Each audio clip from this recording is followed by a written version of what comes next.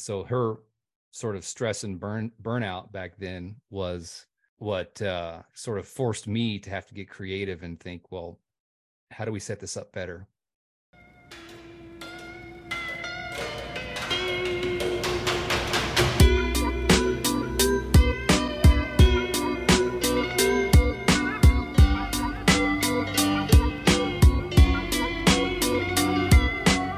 Welcome to the Wayfinder Show with Adam Lacey and Luis Hernandez, where guests discuss the why and how of making changes in their life that led them down a greater, more authentic path or allowed them to level up in some area of their life. Our goal is to dig deep and provide not only knowledge, but actionable advice to help you get from where you are to where you want to be. Come join us and find the way to your dream life.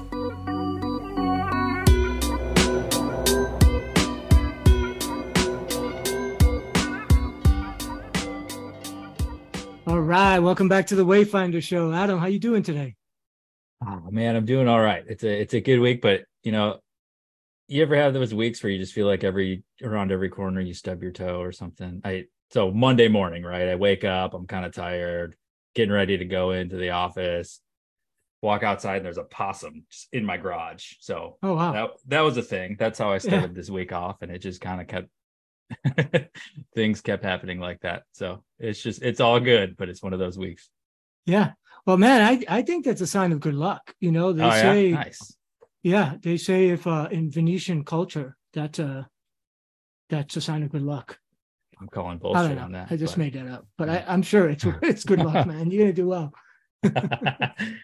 Well, cool. Well, enough about me. I know we got a really special guest today. You wanna tell us who we got? Oh yeah, man, I'm super excited. I'm going to totally fanboy throughout this episode.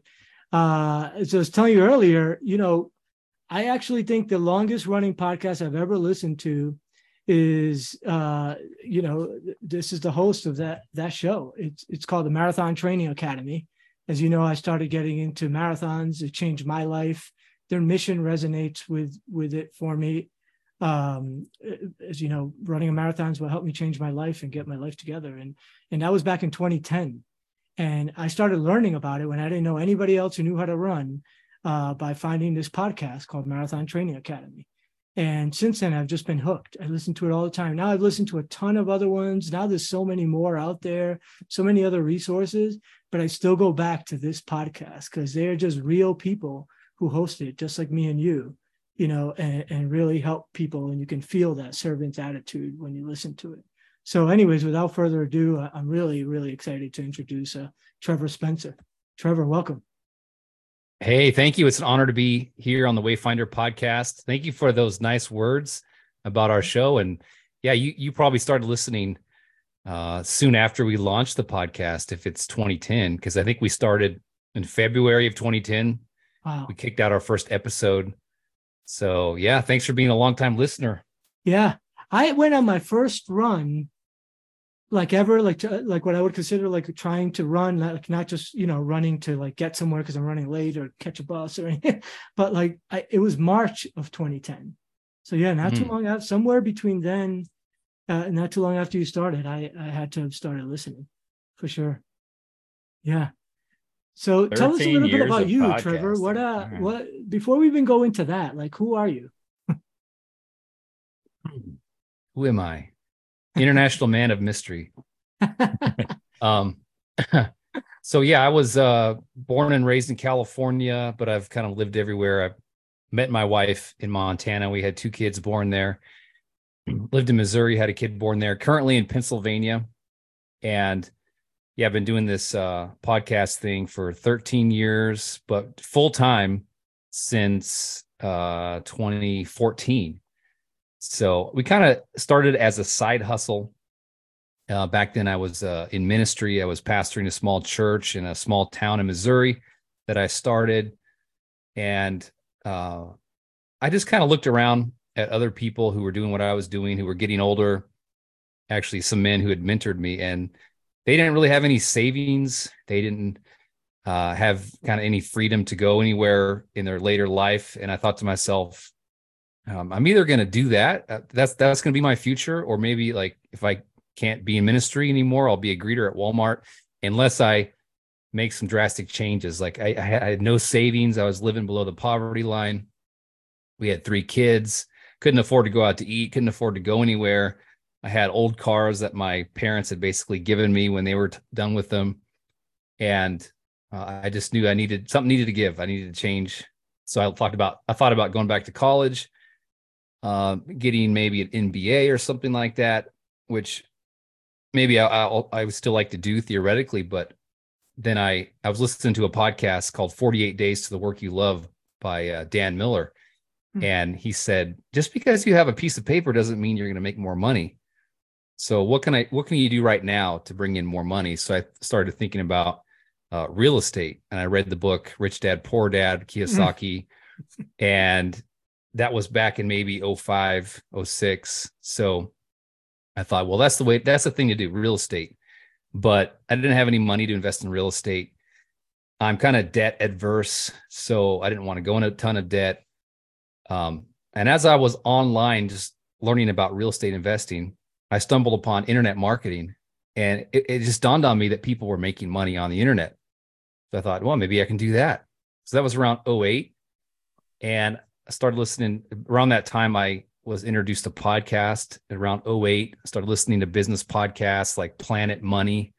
And that was the NPR podcast, probably still around. There was one called Internet Business Mastery that I listened to. And those guys specifically were teaching people how to create an authority business on the internet. So an authority niche, so I'm not going to do affiliate marketing or have e-commerce, but, become an expert on a topic, and then people will, come to you because of your expertise on that topic.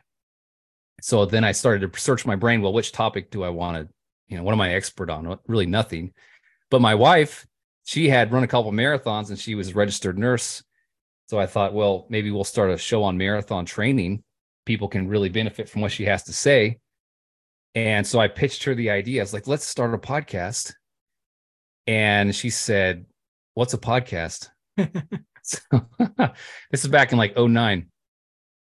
So, and I also wasn't a runner, and I was pitching the idea of starting a podcast on running. So she said, well, let's give it a try. You have to start running. So I was always a pretty active guy, but hated to run. Actually failed PE in high school one year because I refused to run the mandatory mile. Like, that's how bad I hated it. So I started running with this idea, this question: can I learn to love what I currently hate? And the answer is yes. You can learn to love what you don't like, what you only tolerate now in terms of like diet, exercise, healthy living, reading books, whatever it might be for you that it's a healthy habit that you need to implement. You can learn to love it. And I've definitely learned to love running, and it's changed my life. And in many ways, not just in terms of my health and outlook, but also financially. It worked. The scheme worked, and we were able to quit the 9-to-5, quit the W2 job, and start living more of the life that we wanted to live in terms of being able to afford to do stuff. That's awesome. And your wife quit the nursing job too, right, Angie?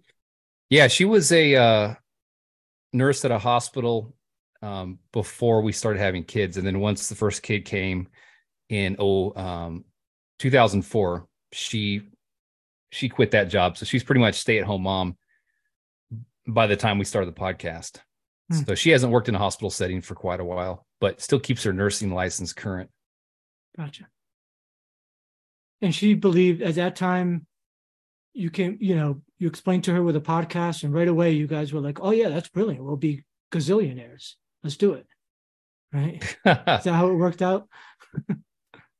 I don't know what I was thinking back then. I think that I was just ready to try whatever worked, and blogging was still a big thing back then.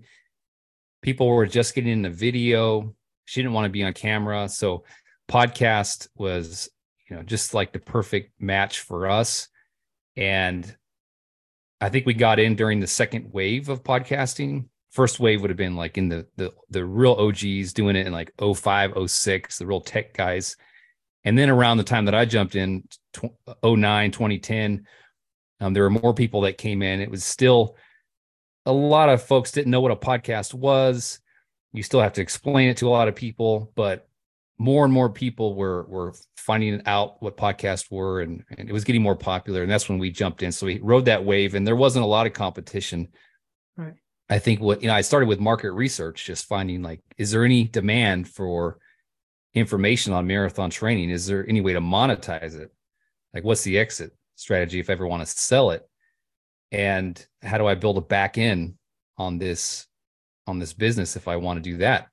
And the search terms were healthy. There was a good monthly search volume. I literally just went to the Google keyword research tool and saw what is the monthly search volume for that keyword term, marathon training. And they say, anybody wants to, by the way, here's a tip for anybody who wants to launch out online and see if your idea is viable. If there's 50,000 searches per month or more, it's probably a healthy niche. Okay, so 50,000 or more is kind of the rule of thumb back then anyway. Maybe it's different now, but marathon training had good search volume. There were other people selling information on that. There was a Marathon Training for Dummies book, for example. But when I looked into iTunes, I looked at podcasts, there were some people who would just go out on a run and carry a voice recorder and breathe heavily and narrate their run. But there wasn't really any podcast that was prescriptive with advice and kind of more professionally produced. So I think we came along and we kind of fit that. We kind of embodied that niche, owned it. And I chose the term marathon training, the term. I chose the name Marathon Training Academy because it had the keywords in there. So if you go into iTunes or Spotify or wherever, and you type in marathon training, boom, we're the first result. And we've been ranked as the number one on that keyword search term for years now. So it's worked out pretty well for us that way. Wow. Yeah. So what was that initial business model of projection? Were you planning to drive income just through selling ad space, or were you trying to build some kind of subscription model, or what was the plan there? Yeah, subscription model via membership and also coaching. So my wife became a running coach, got her certification in that, also continued to run more and more marathons, and kind of became the attractive characters. One term I think that Russell Brunson uses is, you in authority marketing, you kind of become the person who your niche, your audience aspires to be. Yeah. So for a lot of people in my audience, that was her. She went on to be able to qualify for Boston, do all kinds of back-to-back races, and really pushing herself as just an athletically average person. She's not like a collegiate athlete, doesn't consider herself to be, talented, just trains smart and works hard. Unlike me, I don't work hard or train smart. I've run 20 marathons, but I'm still a lazy bastard when it comes to running marathons. Well, when your other half has done the amount of marathons she's done, everybody looks lazy, right? Like how many marathons has Angie done now? 70. Yeah. And almost all of them, I'm sure she's done along your journey with the podcast. Because I've heard so many race recaps there. Yeah, I think she was on marathon number 3 when we launched the podcast. Yeah. And I was on 0. So yeah, I think episode 11, it might have been episode 11, was the very first race recap we did. That was a Little Rock marathon in Little Rock, Arkansas. And it was my first half. Oh. So we recapped that. And it was her first marathon after having our third son. Yeah. So she was building back from pregnancy, and I was doing my first half. And we just went with the name Race Recap, and people enjoyed it. So we've been doing race recaps ever since. And just sort of tongue in cheek, I call them world famous race recaps because it makes Angie roll her eyes at me. So it's kind of an inside joke, like time for a world famous race recap. Even though we're talking about Arkansas, right? Yeah. Yeah, Luis does that too. He calls our questions at the end the world famous Wayfinder 4, and I always chuckle at that. But Why not? You know, it's funny as you're saying this, I'm thinking that you've not only influenced me so much in my running, that just that says it right there. Like you've had a big influence on me with podcasting now, you know. I mean, I have to say Oh the yeah. world famous Wayfinder 4. Yeah. So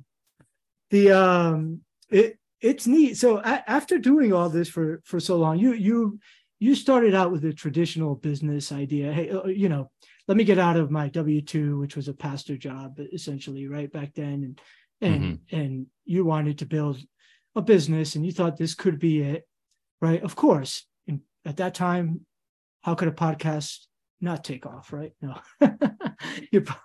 everybody probably was wondering what it was. I would imagine that must have been really scary. Like, how could you write a real plan around it? Like, how can you, you know, there couldn't have been enough that were successful and had monetized them, I would imagine, at that time, right? I mean, Yeah, I could definitely riff on that.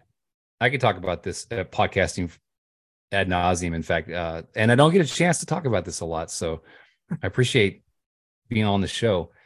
So I think initially I realized there's not a lot of ways to make money podcasting. It's hard to make money as a podcast unless you're really huge, like if you're Joe Rogan or a big show like that, or maybe in the fitness space. Those guys are making huge money, like Joe Rogan. But in the fitness space, maybe like Rich Roll, this big show. yeah. The average You've had on your podcast. show, right? No, I never have Oh, really? had him on. Okay. Someday we need to, though. Yeah, I think they say the average podcast is about 150 to 200 downloads per episode. Yeah. So you can definitely build, you know, a loyal audience, and there's something to be said about having 1,000 true fans. Kevin Kelly is someone who popularized that idea of a band just needs 1,000 true fans. But I think for us, since we positioned the podcast pretty well in the beginning, we did a lot of things right, maybe just luck. We had an audience grow, like a real loyal, and also gracious audience form, like right in the beginning, like people like you, Luis, who are just like enthusiastic about life and running and passionate, and you give back, and it's just definitely been our audience that's made the journey worth it to us and made it special and kept us going, because it's a lot of work. You definitely people can get burned out pretty easily. I've seen podcasts come and go because it's a lot of work, and so that's what we had going for us in the beginning, was we had just a loyal audience right off the bat. And in terms of like launching a podcast back in the day, I still did it as a side hustle.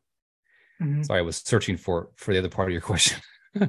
I did it as a side hustle, so I wasn't like sink or swim, hope this works, like running off the dock, right? So I was still keeping my pastoring job and definitely bootstrapping this whole thing. We didn't borrow money to do it.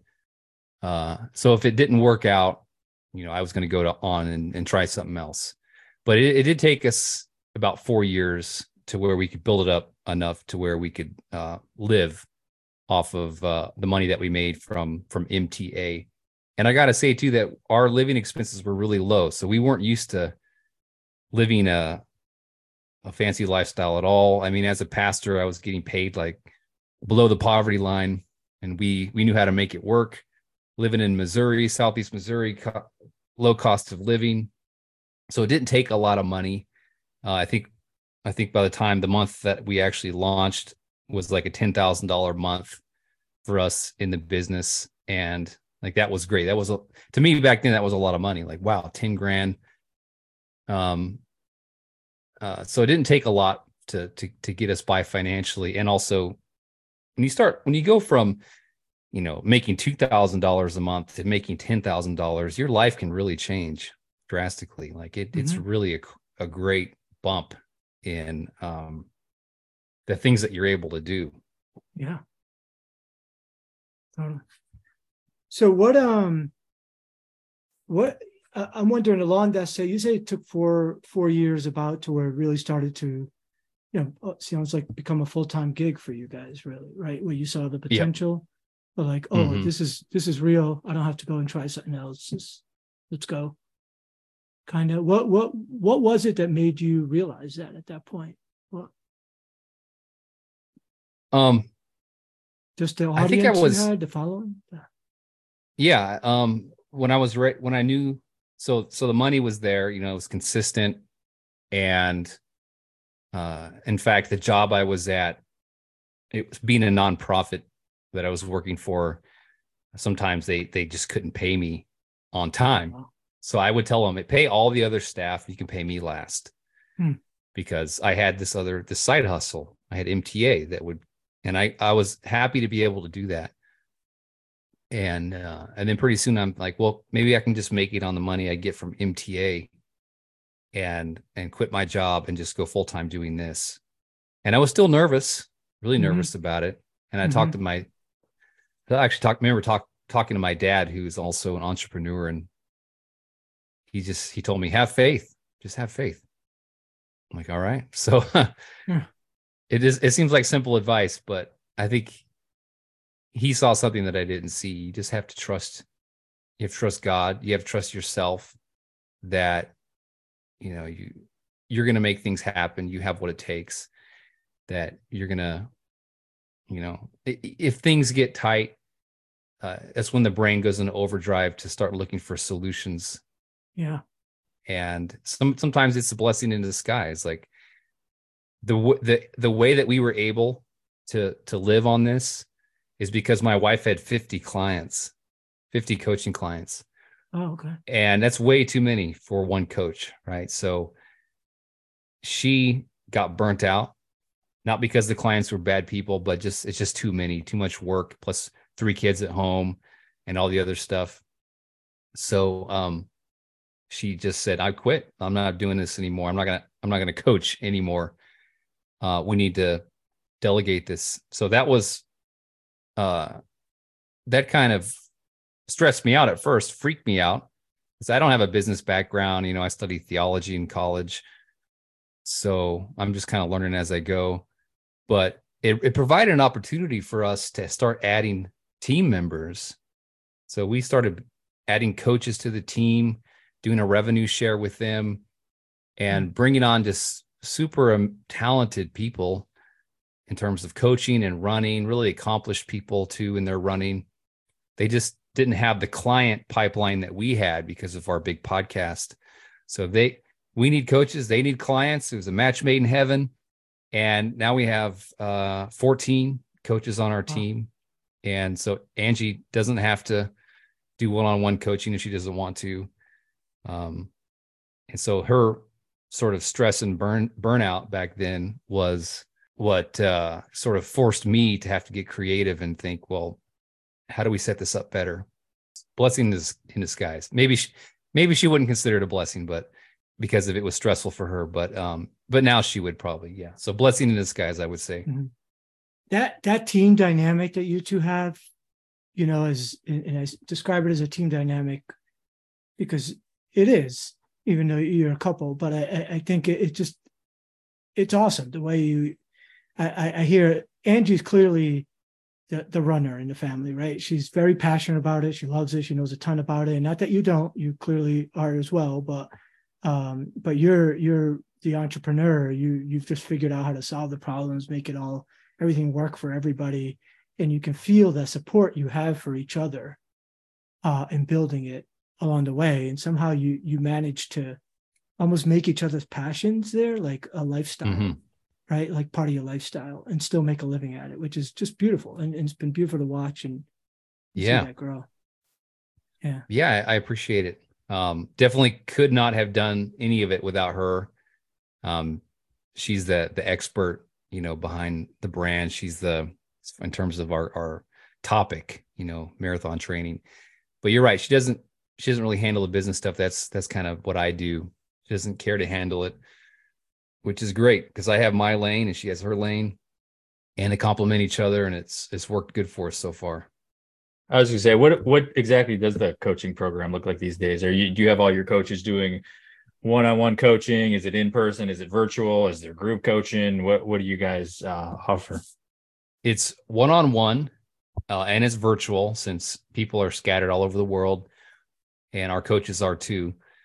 So it's online, and thankfully now we have the depth on our team that pretty much any goal you have in endurance running, whether it's running a marathon or an ultra, back-to-back races, qualifying for Boston, getting through an injury, running faster, like we have someone on the team who's done it and knows how to do it.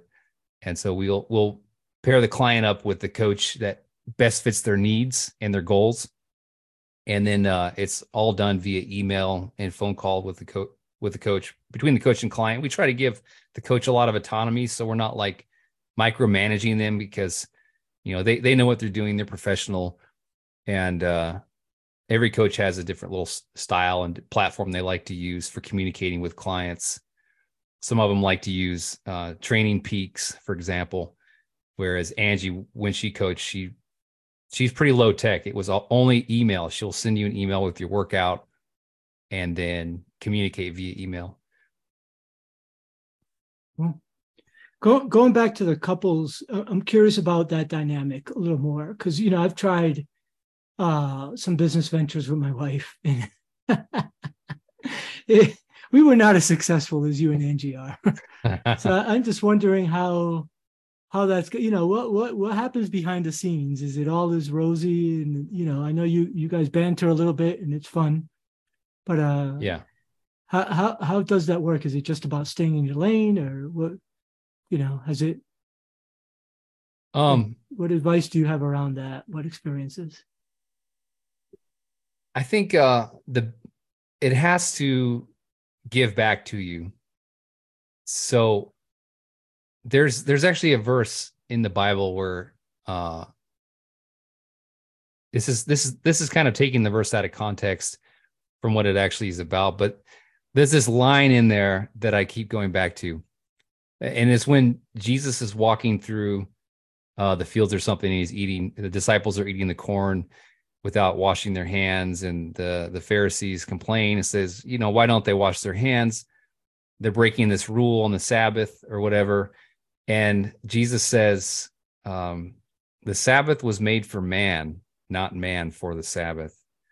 So they had turned something that's meant to be a blessing, a day of rest, something that fed them, spiritually. And the Pharisees had turned it into a chore, into a drudge, into just a bunch of rules, Mm-hmm. And when life gets like that, when the business feels like a grind, like I'm a slave to it, I'm serving it, then I've got it wrong. The Sabbath is made for man, not man for the Sabbath. Like this business has to support my goals and my lifestyle, or it's just I've just turned it into a glorified 9 to 5, and I've become my own boss that I don't want. And I can be a hard boss. I can be an asshole to myself, right? So, and to Angie too. So, and I don't want to do that. So the business has to give, maybe in small ways in the beginning, because you got to have cash flow, and you got to pay attention to stuff. You don't want to kill the goose that lays the golden egg, as they say. But it's cool to be able to live when you have an online business and you can do it from anywhere. You can travel and do it. You can expense a lot of your travel if you're doing it for business. So we'll go to marathons. Angie, like we've talked about, she's run all these marathons all over the US, one in each state. So those are write-offs, when we go to stay at these hotels and go out to eat. And there's a lot of that you can write off because we're using it to build our brand. We're talking about it on the podcast. We're connecting with customers and future customers. So it connects to one of our core values, is freedom and the ability to travel. So any of the unpleasant aspects of the business, like the hours and hours and hours of editing I do on the podcast, which I procrastinate sometimes, like the unpleasant aspects are not enough for me to say this sucks, right? So I got this this framework I use for business, and it's called the satisfaction to bullcrap framework. So if the bullcrap is low and satisfaction is high, that's where I want to be. And I've worked in jobs where there's too much bullcrap and not enough happiness and satisfaction. Things are way out of balance. If it's kind of like 50-50, it's still not where I want to be. Like I want high amounts of happiness and satisfaction with low headaches and low amount of bullcrap. And for me, what that looks like is I just have 1099 employees. Like I don't have anybody. I don't have a physical business. I don't have any location. Everyone's a freelancer, and I just don't have the stress of having to, W-2 employees at this time. I really admire people who do that, because a lot of times your level of bullcrap, unfortunately, let's just be honest, like a lot of that comes from people, in a business, staffing issues. My dad had a sporting goods store in California, and he had 60 employees, and he is one of the most patient guys that I know. But that's employee problems and interpersonal conflicts and bickering among employees would stress him out the worst of anything else in his job. And the highest amount of bullcrap usually came from employees. So for me, I always look at things as, is the satisfaction I get way greater than the amount of bullcrap I have to put up with? And that's how I've structured it. So in terms of working with Angie, she works on what she's good at and what she likes, and the business gives back to her in terms of stuff that she wants to do, like getting a massage. Like it's important for her to take good care of her body because she's doing all these races. So she goes and gets a massage like locally once a week, and it's expensive, to do that. It's like $100 a pop. And, but the business can pay for it because it's important to her overall, success in running marathons, which is important to our success in business, for our brand. So that's one way it gives back to her. Whereas I like to travel to races. I just got back from this marathon in Belgium. Yeah. And that was enriching to me, and meeting with people. I just love meeting people. Yeah. And so I don't know. I don't know if I answered your question. I feel like I'm just kind of rambling. Yeah, no, I think you definitely did. And I love the satisfaction of bullcrap framework. It sounds like you're each also more conscious of that for each other, right? Like when like Angie had the 50 clients and that just became very high bullcrap, very low satisfaction. Exactly. You figured out something to reverse that, right? So Yep. you both seem to figure that out for each other and really increase satisfaction and decrease the bull crap, right? That's right. And I would say, as a couple in business, just that's such a simple framework, but wow, it's powerful.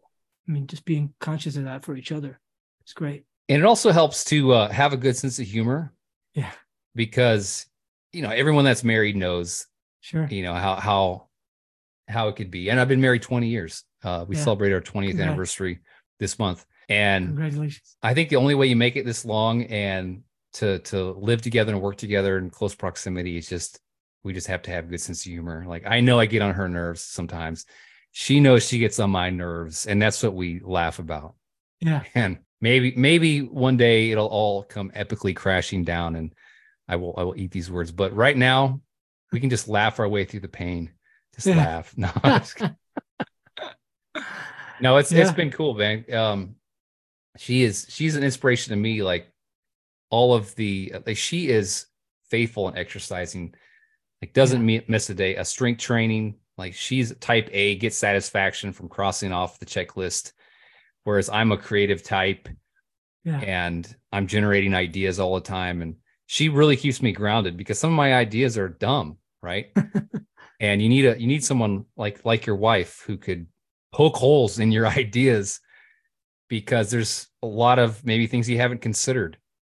And sometimes the ideas are great, like the idea to start the podcast, but other times they're not. So she's poked holes in it, and it's been a blessing. It's been ultimately good for me to have someone like that check me and point out any blind spots that I don't know I have. So do you have a 1099 employee that helps manage the coaches and scheduling and all that stuff, or are you guys still doing that stuff in your business? Yeah, as of 2020, we've hired a head coach. Her name is Nicole. She's a rock star. Nice. She actually lives locally, so she's like one town away, so we can meet in person if we need to. Super cool person as well, and accomplished runner, and also she's also a registered nurse. So just a lot in common with Angie, but she handles all the incoming clients as far as coaching consultation calls. Right now we have kind of a call funnel where if someone's interested in coaching, they can get on a free call with her for 30 minutes. She'll try to help them out, like practically with, giving them tips right there on the phone, but also tell them how coaching works. And she's great on the phone. A lot of people sign up from this. It's awesome closing rate. And then she'll match up the client with the coach that's the best fit, and then check on the client, handle any issues that come up. And she's also been on the podcast several times. We're about to release a new episode, and she kind of guest hosted the episode with me. Having someone like that, like a personal assistant or a manager, is something I've wanted to have since the beginning, just couldn't afford it. And sometimes I feel like I can't afford it still, but I just, I make myself afford it. You find ways because it's worth it. It's a hell of an incentive to, we got to make some more money. So you don't have to do all those things. Yep. Get your bull crap level up over your ears. That's right. That's good. Because the thing is, like, she's better at it than I am. Like, and it brings her satisfaction. It's rewarding to her to talk people, like to connect with people, to see success stories come in from the clients. And she's told me, like, this is a great job. She can work. She makes good money. Can just do it right from home, do it on the road anywhere. I'm not like looking over her shoulder. She's got autonomy.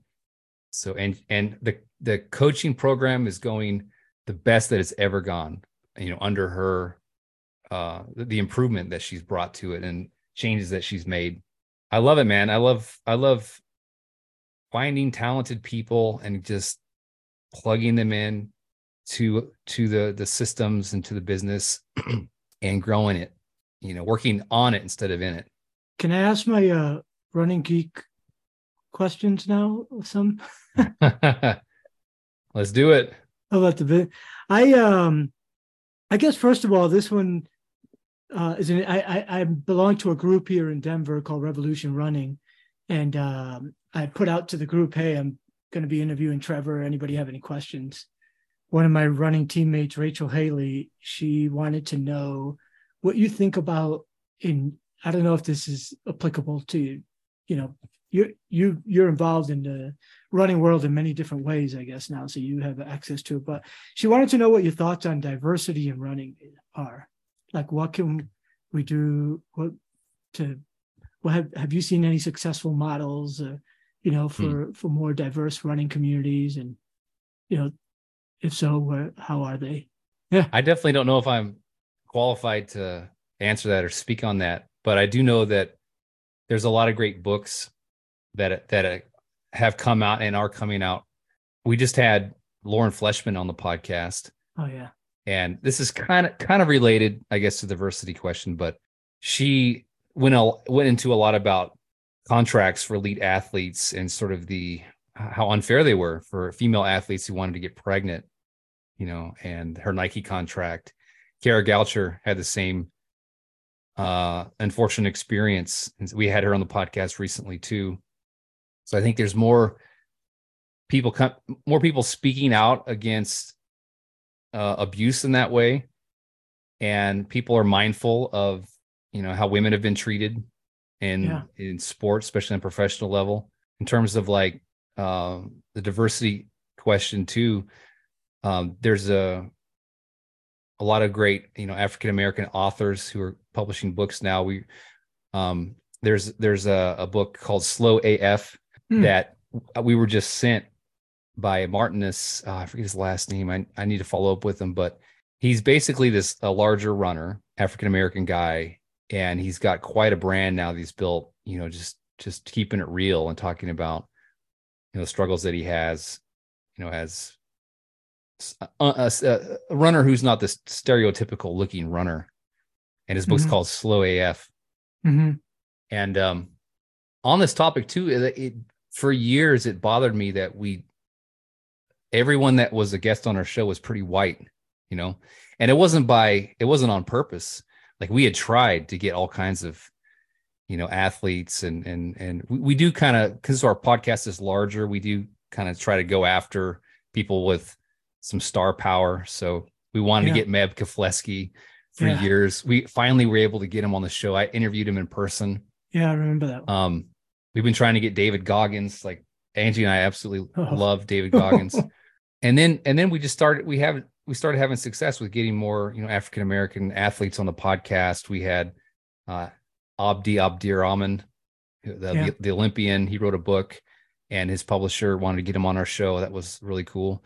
We had Corey Woolering, who is a competitive ultra runner, and he was also on, I think it was a show on Amazon called The World's Toughest Race or something, about this race in Fiji, and he was on one of the teams that competed in that. So we had him on right around the time that came out, and that was soon after sort of the George Floyd incident happened, I believe. And so a lot of people were just really aware of, the racial injustice and stuff. No, let me take that back. I think it was right after the shooting in Georgia of the unarmed black man who's going out for a run and gets shot.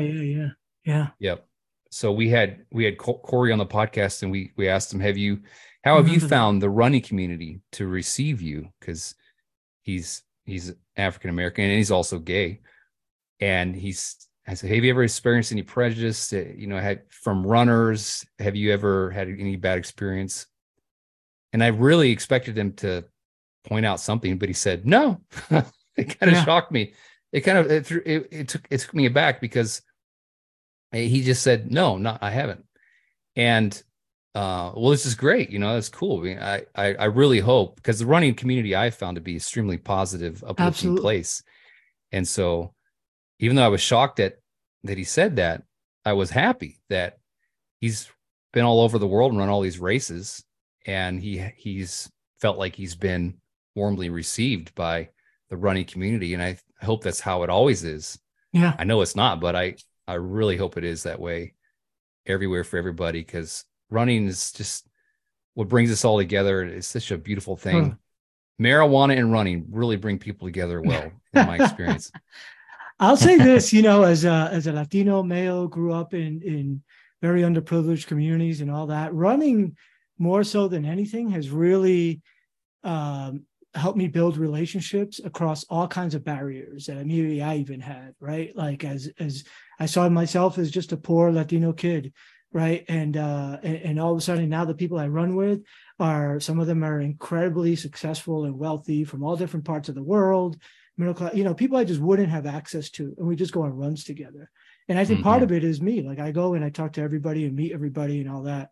So, like, anybody who wants more of it, I'm asking a question, but I also think we need to make an effort to get out there and go in the communities where the people we want to, expand running to are at, and meet them there and go get to know them, right? Because they're all great human beings everywhere. But thank you for taking that question on. I was also wondering about, your favorite interviews you've had. You've like you mentioned Meb and all these others. Were there any other guests that really just stand out? Maybe two that outside of the big names that you're like, wow, that conversation really changed my life, or really had a big impact. Wow. We've talked to a lot of people. I think one person that I get asked this question once in a while, and there's this researcher, this scientist in South Africa named Dr. Tim Noakes. Oh yeah. He wrote a book called The Lore of Running. Some people refer to it as the Running Bible, because it's like 900 pages. Yeah. And he's in my other bookshelf. Oh, awesome. Yeah, he's probably in his 70s now. Wow. He's getting up there, but it was hard to get him on the show. a lot of podcasts to actually try to get him and don't have success, but somehow we got through. We got him on the show that I think he's been on twice. Wow. And he's just so gracious and grandfatherly and witty. But the reason why I bring him up because what he has to say about the central governor theory of fatigue in the body is so fascinating. He basically says that, fatigue is conditioned by your brain. It's not a physiological condition in your muscles. Your brain tells you you're tired to conserve energy. And you can choose to listen to it's the part of your brain that just wants you to survive, not the higher, more rational part. So the higher, more rational part of your brain could stop and think, man, I am really having negative thoughts right now. And these negative thoughts are slowing me down. So you are aware of your thoughts. That's what makes us human, right? We have thoughts about thoughts.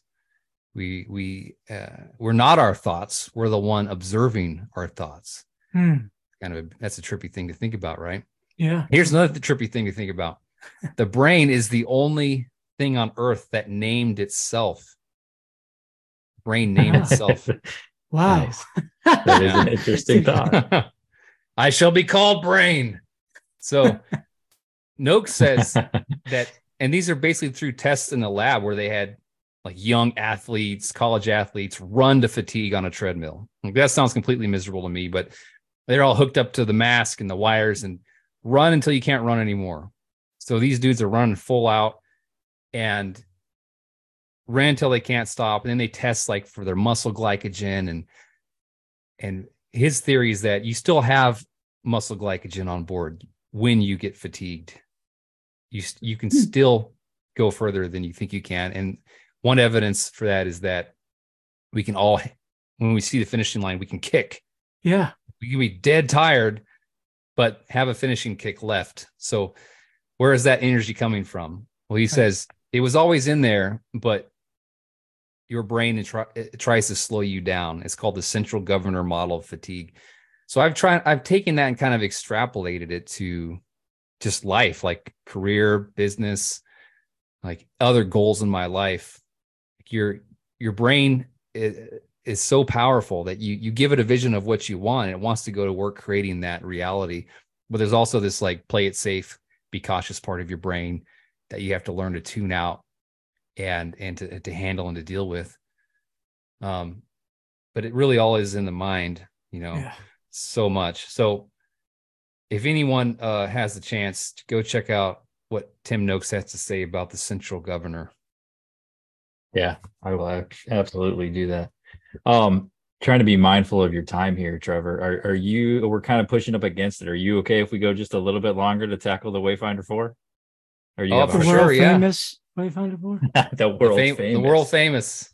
I got nothing but time. Cool, man. All right, well, we'll just jump in then. What is one hack that you use in your daily life? Could be an app, could be, anything you use to cheat life. Routine.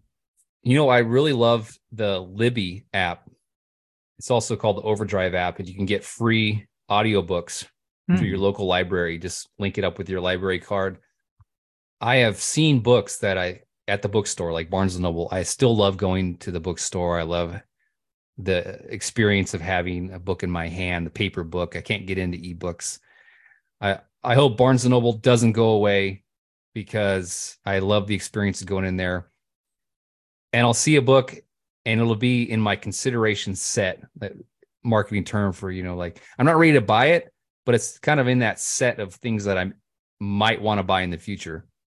For example, the book Grant by Ron Chernow about Ulysses S. Grant. So Chernow wrote Hamilton and Washington. Of course, Hamilton became a musical. It's famous. Right. But his newest book is about Grant. And all these books are like 900 pages. Yeah. So I've read Hamilton, I've read Grant, or I've read Washington, but I didn't have Grant. And then I found it on the Libby app, and it's like 13 hours long, but whatever. I was able to listen to it in the car, on the trails, just anything I was doing. And here's a book I really, really wanted, and boom, it was in Libby. I found so many great books through this freaking little app, and I don't have to pay for them. That's the best part. Cool. Yeah, I use that too. That's a great hack. What about a favorite? So unfortunately, these books are not in Libby yet, but I've really been enjoying a series called The Shortest History of Boom. And then it's usually about countries. Oh, I do like to travel. Whenever I go to a new country, I try to pick up a book about that country and learn about the culture. And some history books can be like really dry and long. I, and also a lot of them are pretty like niche. Like you can learn about Napoleon or that saga in French history. But if you want like an overview of the history of France from beginning until current day, from the Roman times until now, it's hard to find a concise book like that that's not too boring. So I stumbled upon this book series in the London Heathrow Airport. The first one I bought was called The Shortest History of Germany, because I just fresh came from Germany and I'm learning German, so I was kind of really keen to dig in. But now they have The Shortest History of England, The Shortest History of China, Shortest History of War. So it's a really great series. I think they're up to 9 so far. They're published by Old Street Publishing out of the UK. And I love their books so much. I emailed them and I told them, like, I will buy every book that you guys make in this series. Because I also like, it's a series, so you kind of feel like you got to collect them all, right? You got the squirrel brain thing going on. That's good marketing too, by the way. Like, make a series of something so people buy the first one, they'll want the second and the third and the fourth. Mm-hmm. But yeah, if you like history, but you don't have tons of time to be reading 900-page books, The Shortest History of series. Now, what's one piece of advice you wish you could go back and give your 25-year-old self? Buy Bitcoin. Now, I wasn't even around. That was 05. I would have been 25 in 05. But do you guys remember when you first heard about Bitcoin? It's probably like, what the hell is that? It's like 2 pennies, but you didn't buy it because you couldn't figure out how, or right. You're like, I think the first time I heard about Bitcoin, I think I set up an account at Mt. Gox, and then I couldn't figure out anything else. I like got distracted, and I didn't buy it until it was like at 16,000 the first time I bought it. Yeah, I don't think I bought any, honestly, until it was in the 20s at least. So I was definitely late to that game. I'm sure a lot later than you to that game, but I'm about break even right now, which I'm happy to be here after the last year with it. Yeah, but, I bought it 2 years ago. I bought some right before I went on vacation, and then it bounced up, and then I sold it. I bought a whole coin. First time I'd ever bought a whole coin, and I forget what it was at, like 27, 28. And I made maybe $5,000 or $6,000 just from that summer, just from kind of the ride it took. And if you look historically, like every summer, it kind of would spike up and down. Mm-hmm. Well, last year, we went to Europe for 39 days, and I bought a whole coin when it was I think it was at 29. Because I looked, and the summer before that, it had gone all the way up to like 50, 60. So I'm like, yeah, this is going to be cool. I have some money set aside right now. I'm going to buy a coin, let it ride for the summer, and then get back, and maybe I'll make, $5,000 or $6,000 again, pay for part of my trip. But as soon as I bought it, it just plummeted down to like 16,000. And it lost 10 grand immediately. And only if you sell. That's true. Only if you sell. So I was just disgusted with it. But then it finally inched back up to like 30. And I'm like, oh, I should sell this crap. But then it dropped again. And I think I got out of it, got my money back minus like 40, $50 I lost. But at least I got my coins, got the money out of the coin. Yeah, totally. Now watch, it'll go to like 60 tomorrow. Yeah. Just because you sold. So let us know when you sell, man. So that's when. Yeah. So what is something that you think keeps people from being happy?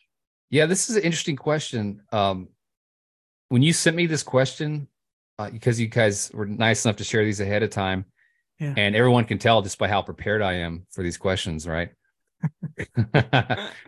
I was actually in Costa Rica when you emailed me, and I had the opportunity just to go out on the beach and walk around, and we were there on a little vacation. And sometimes you can be in a beautiful place like that and with nothing to do, you're just totally going to relax and still not be happy. And I had some days like that when I was in Costa Rica. Like I just wouldn't give myself permission to just enjoy it, to relax, because I felt like I had to be doing something. I had to be working. And it's hard to turn that part of your brain off sometimes. Just give yourself permission to enjoy what you've earned without chasing the next thing. So, and I think for me, what keeps me from being happy, and this maybe affects other people too, is you get on social media and you scroll and you start comparing your life to other people. Right. And you're like, man, those people really have their shit together and are just crushing it.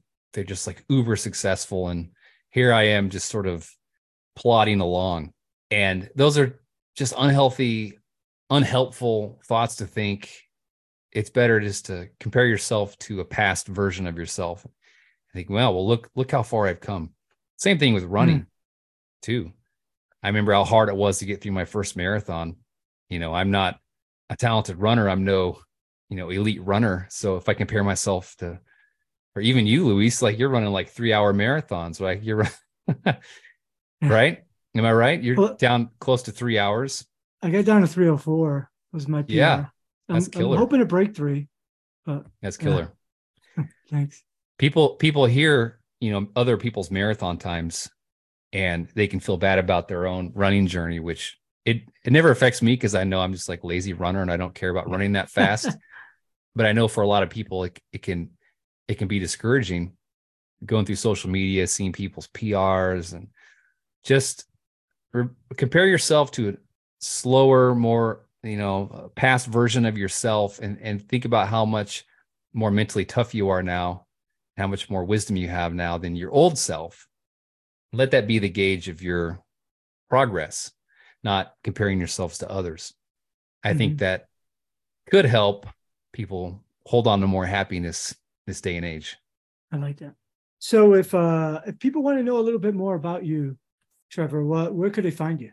Yeah, I would love to have you check us out over at marathontrainingacademy.com, or just put in marathon training if you're a runner and or you want to become a runner. Just put in marathon training in your podcast app. We should pop up, and give us a listen. You might want to listen for the next 13 years, like Luis. Yeah.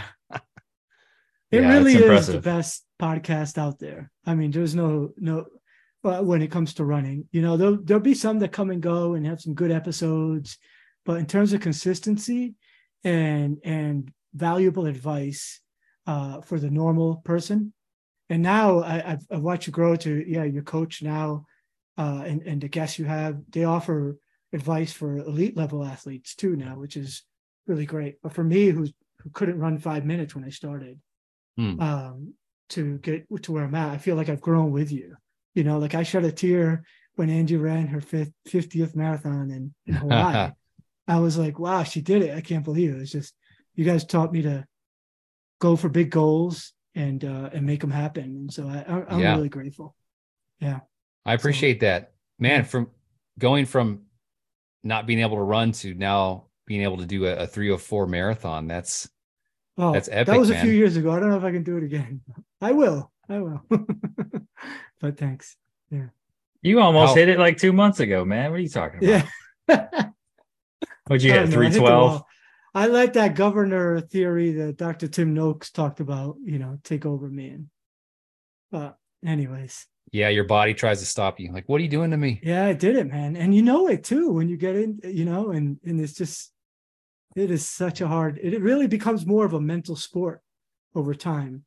Physically, I've probably plateaued for the last 3 years, but when I have a good race, it's when my mental game is on. It's not, it's not the physical piece anymore. But anyways, you don't want to get running geeks talking about running because this will go on all night, right?